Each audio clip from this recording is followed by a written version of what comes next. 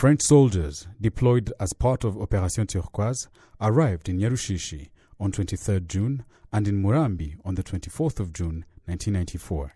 The French began to push a narrative to media who had been critical of their government, making it seem as though they had been deployed to rescue and protect victims in these camps. Not only did the troops do little to protect the refugees who are still being attacked by militia in and around the camps, they did nothing to dismantle roadblocks in the region and inflicted further harm, with many rape victims later coming forward with allegations against the French military based in these refugee camps.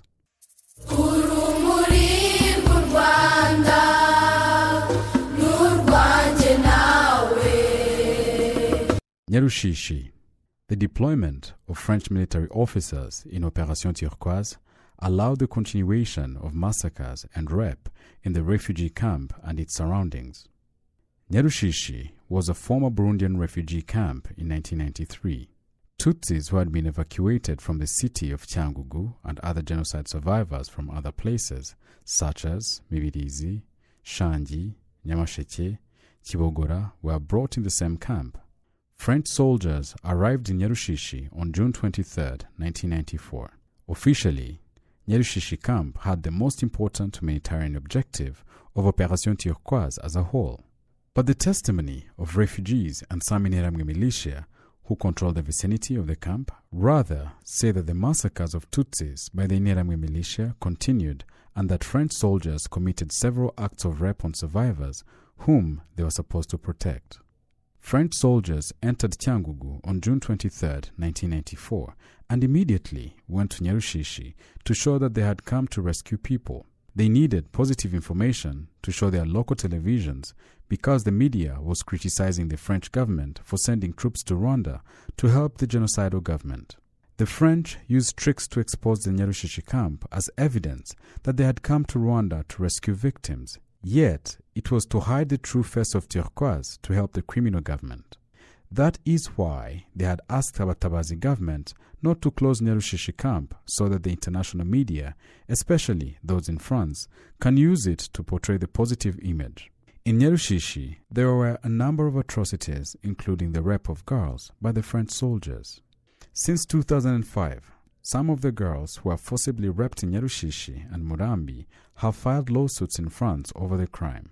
The media asked former French military officials in Cyangugu what they thought of the allegations, and they pointed out that it was possible that the crime had been committed. Colonel Didier Touzin, a senior COS commander who arrived in Nyarushishi on June 23, 1994, said the following to La Croix newspaper in 2011. I did not come across with such news during the Turquoise period. We were with a lot of journalists, and none of them had said those things. But I cannot conclude 100% that there was no such thing for any individual military officer. As for Colonel Jacques Rogard, a commander of the French army in Cyangugu during Turquoise period, he told Cosette newspaper the following in 2011. It is possible to have those who break the law. If it happened, it was done by a few at their own will, not by our system. I was once informed that the legionnaires had stolen beer crates, but I don't believe there was rape of girls. This statement itself is a lie. If the commander of the French army admitted that his army was stealing beer crates, how could they be afraid of raping girls if they were thieves to the point of stealing beer? These statements show that Touzin and Rogard were well aware of the crimes committed by the soldiers under their command. General Jean-Claude Lafourcade, the former commander-in-chief of the whole Operation Turquoise, seems to believe that there was rape of women and girls in Nyarushishi and Murambi camps perpetrated by their soldiers, but again seems to undermine the information by saying no serious crimes were committed. No rape was committed in general. It is understood that he acknowledged that the rape of girls had been committed, but reduced its severity by relying only on non-compliance with the guidelines of the military administration. In addition, Colonel Thibault made statements expressing his solidarity with the Nyarwanda militia and other genocide perpetrators in Nyarushishi. A good example is a statement made during the interview with the New York Times journalist Raymond Bonner on June 28, 1994, who asked him why the Interahamwe continued to surround Nyarushishi camp and that the French had not evicted them. Thibault replied, "We do not have the mission to disarm the Interahamwe militia." It was published in the New York Times on June 29, 1994. Another tragedy is the way the Red Cross staff had been involved in the massacres of Tutsis who are being evacuated from Nyarushishi camp. The most notable was Hategekimana Assad, who handed over Tutsis to the Interahamwe militia to kill them and was a Red Cross employee. The Nyarushishi camp security circle was made up of French military guard posts, lined with a larger concentric circle of Interahamwe militia and Rwandan gendarme roadblocks. Refugees received food but had to go outside the camp to get firewood. A witness said, "One day, 3 young people were flushed out of the tea plantation by Interahamwe militia and ran towards the camp, hunted by Interahamwe. They managed to enter Nyarushishi camp. The gendarme position commander who was there entered the camp, took them. The French were there and attended the scene without doing anything. We never saw the 3 young people again." For several survivors of Nyarushishi camp, the French soldiers were accomplices of Interahamwe militia in the killings and torture committed against the Tutsi. Most of Tutsis who were seeking refuge in the camp reached into the hands of the Interahamwe militia since they absolutely had to pass through the roadblocks held by the latter. An Interahamwe interviewed by Mucho Commission said that French soldiers asked them to kill anyone who wanted to enter the camp. "We had a roadblock about 1,000 meters from the French tent. On this blockade, we killed many people and the French came to ask us what was going on. We explained to them that we had killed Tutsis and they told us to ensure that no one else entered the camp and those who came later should be killed. Following this instruction, we killed a woman with her young daughter and a young man. I did not know them. They said they came from a place called Kuinheko. We also killed Tutsis who are leaving the camp to get firewood, including Charles, son of Sembeba. After killing them, we threw them into a mass grave near the roadblock. The French soldiers came to see what we were doing and told us that we are real soldiers. As a reward, they gave us combat rations. They also accompanied us on night patrols. After the RPF victory, the French prohibited us from continuing to massacre the Tutsis in order to prevent the RPF from taking revenge. Instead, they advised us and invited us to flee, making signs to us that the RPF would cut our throats, and they became very angry with the people hanging around their houses. Several rape victims claimed that they were raped by French soldiers in Nyarushishi camp. The French took turns raping Claudine. She was between 14 and 15 years old in 1994, and she was so traumatized that she had turned crazy. They also raped Oscar's sister, Umurisa. They sexually tortured them by putting chili in their genitals. They raped a lot of girls, only we don't know their names. French soldiers also raped young girls whom they had evacuated from Eaven Hendezi. They came to fetch them from the camp. In order to escape, they went to sleep in other tents so that they could not find them. French soldiers raped girls outside Nyarushishi camp and the Kamaramaka Stadium, a victim said. The French soldiers installed at the Kamaramaka Stadium also raped Tutsi girls and women during Operation Turquoise. They specifically had charged us with looking for Tutsi girls or women for them, and some victims of their rape survived. It was necessary to bring them Tutsi girls, whom they said would not cause them any problem if people learned that they had raped them, and it was strictly forbidden to bring them Hutu girls. The first time, I brought them 2 14 or 15-year-old girls to the Kamaramaka Stadium. The first one, whom we had found in the Mururu cemetery, was called Beata. As we knew she was a Tutsi, we took her and brought her to the Kamaramaka Stadium, where French soldiers raped her. Then they handed her back to us, begging us not to kill her. Several Tutsi women had been victims of sexual slavery in Nyarushishi camp. French soldiers committed systematic rape of Tutsi women, whom they had kept during their presence in Nyarushishi camp. A survivor of Nyarushishi testifies. The French soldiers arrived in the afternoon, and Bavugamenshi asked us to welcome them warmly while dancing. When they arrived, the French went around the camp tents taking photos. After 3 days, they identified the girls' shelter. On the 4th day at nightfall, those who identified them returned with other Frenchmen to take the girls whom they brought into their tents to rape them. Personally, I had the worst rape experience. After stripping me naked, they raped me in groups of 4 at the same time and took turns. I was with other women. They released us at 4 in the morning to bring us back the next day. Sometimes they came to pick us up in the morning and came back again in the evening. When we tried to hide, they organized a committee responsible for finding us everywhere and bring us back. This situation lasted for the entire period that they stayed in Nyarushishi camp. Because of these savage and permanent acts which they made me undergo, I subsequently had serious gynecological complications. I had a painful infection in the uterus. When I remember that they had added to what I had been subjected to by the Nyarwanda militia, I lost my mind and wanted to kill myself. The mere fact of having a dependent child held me back. The fact that all Tutsis were not killed by Nyarwanda militia in Nyarushishi was influenced by Colonel Innocent Bavugamenshi, who led the gendarmerie in Cyangugu. He refused to commit the genocide and took the gendarmes that he trusted and instructed them to protect the Nyarushishi camp, and fought with Nyarwanda militia until French soldiers arrived. He died in the aftermath of the genocide after he had joined the Rwandan Unity Government Army. The first French Turquoise soldiers to arrive in Gikongoro were the COS, Commandement des Opérations Spéciales Forces, under the orders of Lieutenant Colonel Etienne Joubert, who arrived there on June 24, 1994, from Cyangugu. They set up their headquarters on the premises of the SOS Children's Center. On June 27th, they were joined by the Legionnaires of the 11th Parachutist Division, led by Captain Eric Hervé, then by a Legionnaire of the 2nd Foreign Infantry Regiment of Nîmes, directed by Captain Nicole. These latter contingents settled in the premises of Asepar College. The third group of the 13th Half Brigade of the Foreign Legion from Djibouti, under the orders of Captain Boucher, settled at the edge of Nyungwe Forest, where they built trenches. On July 5th, soldiers from the 11th Marine Artillery Regiment, as well as the 2nd Parachute Infantry Regiment from Réunion, took up the positions at Murambi Technical School, which was still under construction, where a very large-scale massacre occurred on the night of April 20th to 21st. The French detachment based in Murambi was at that time directed by Colonel Jacques Rosière, who was at the same time the commander of the COS. On their arrival in Murambi, the French soldiers installed light armored vehicles with 90mm guns.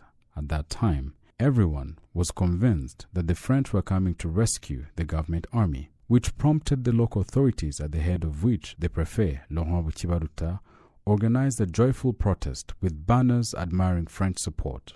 The command of the French contingent of Gikongoro was first entrusted to Colonel Didier Touzin, alias Thibault. On July 4, 1994, the French army would not hesitate to break the spine of the RPF, and that the orders would be no section, which means that the French were ready to kill RPF soldiers entering the zone turquoise. Thibault was temporarily replaced by Colonel Sartre until July 16th, the date when the latter was transferred to Chibuye. The command of Gikongoro was then assigned to Lieutenant Colonel Eric de Stanberat, assisted by Commander Peguvelo, who carried out his task until Turquoise was finally withdrawn on August 22, 1994. The French soldiers collaborated with authorities of Gikongoro who massacred Tutsis. They regularly organized meetings with them and crossed the whole prefecture for dividing the places and fixing barricades, in particular along the Muogo River, in order to prohibit the RPF to access Turquoise region. The French soldiers dismissed burgomestres from their jobs and appointed their own authorities, or confirmed those who were in office despite their involvement in the genocide. Almost all the burgomestres and sous-préfets who worked with the French have been sentenced for genocide crimes either by the Rwandan justice system or by the International Criminal Tribunal for Rwanda, ICTR. The French soldiers gave these burgomestres clear instructions, aiming in particular to seek infiltrators of the RPF and its accomplices and to bring them to the former. According to numerous testimonies collected through Commission Mucho between 2006 and 2007, these instructions were worth authorization to do everything, including to continue hunting Tutsis. They also appointed civilian security agents who collaborated with them in supervising activities and provided them with weapons. With the arrival of Turquoise, different camps for displaced populations were quickly created on several sites in prefecture, and the most important were Murambi, Cyanika, Okarama, Mbazi, Kaduha, Musange, Kibeho, Ndago, Mudasomwa, Muko, Mushubi, and others. These camps also housed Interahamwe militia, ex-FAR soldiers, and political and administrative authorities responsible for the genocide perpetrated against the Tutsi. These groups continued to hunt Tutsis in and around camps and killed several people there. The French allowed the genocidaires to do it freely, in particular by not dismantling the barricades on which Interahamwe militia operated. The Murambi camp was installed in the building of technical school, which was under construction, where more than 50,000 Tutsis had been massacred after being gathered there on the orders of Prefet Bukibaruta.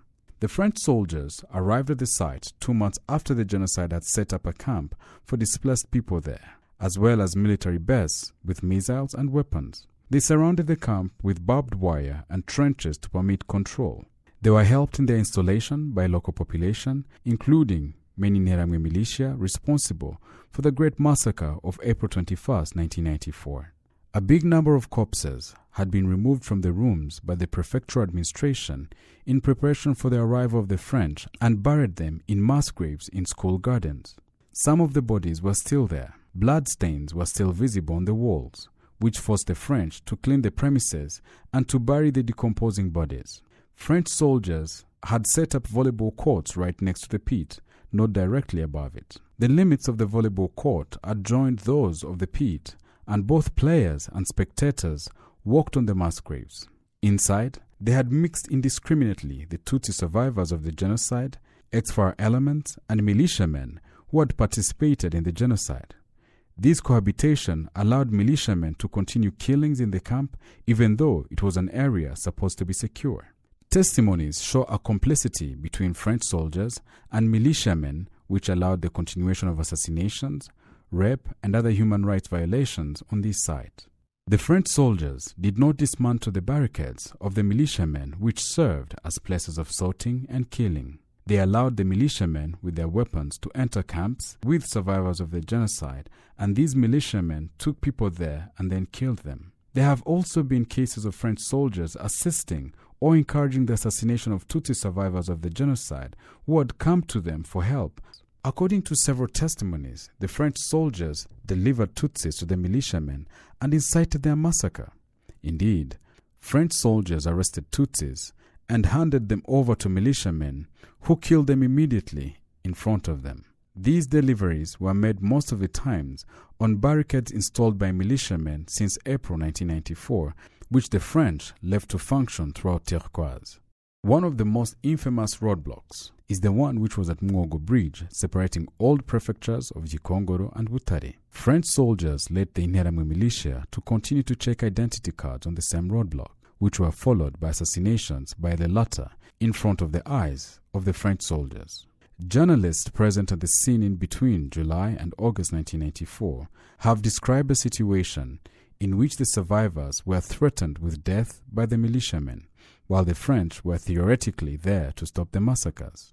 Corinne Lesnay of the French daily newspaper Le Monde noted that, in Murambi, they are protected, but terrorized refugees who would like nothing but to leave the safe zone set up to reassure them. Dominique Garot of Libération newspaper observed the same dangerous environment for survivors of the genocide, and he wrote, "On the outskirts of the market, which was full of vegetables testifying to the agricultural vitality of the region, Rwandan soldiers and nonchalant militiamen with new Kalashnikov on their shoulders greeted the French soldiers. This good-natured atmosphere was misleading.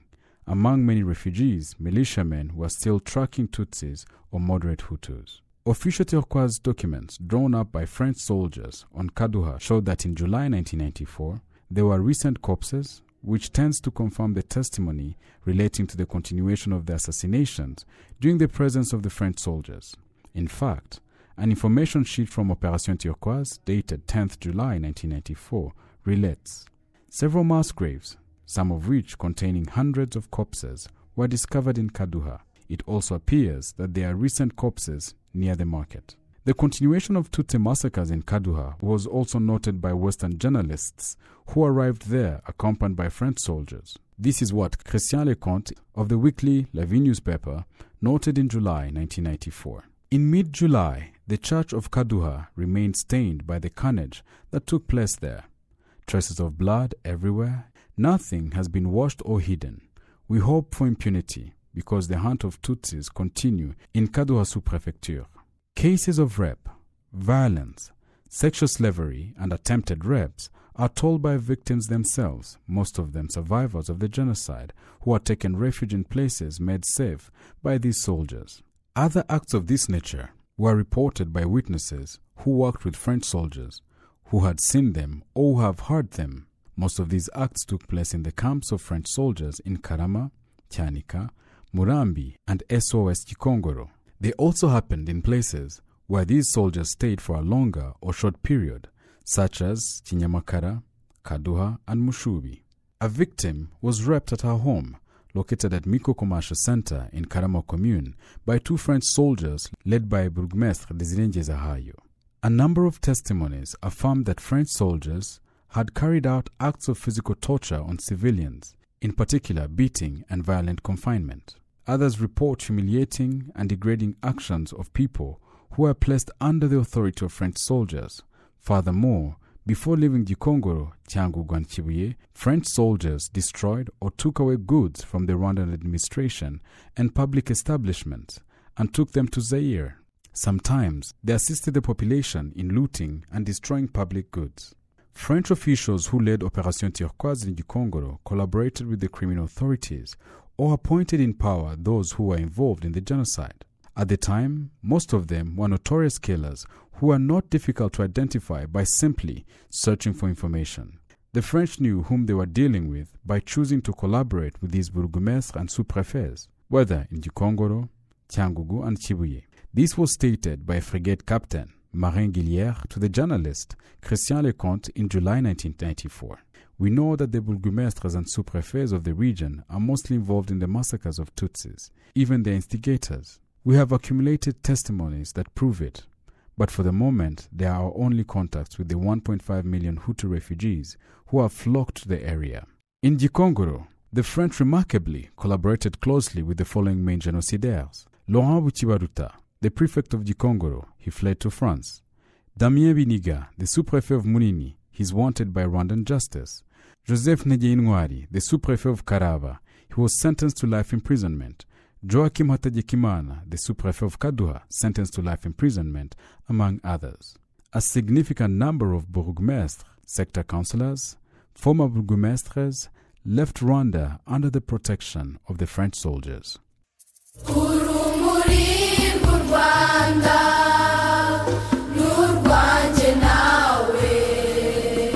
Thank you for listening to another episode of Kwibuka Podcast. As always, make sure you leave us a review, sharing what you like about the podcast, and share with others who would be interested in listening.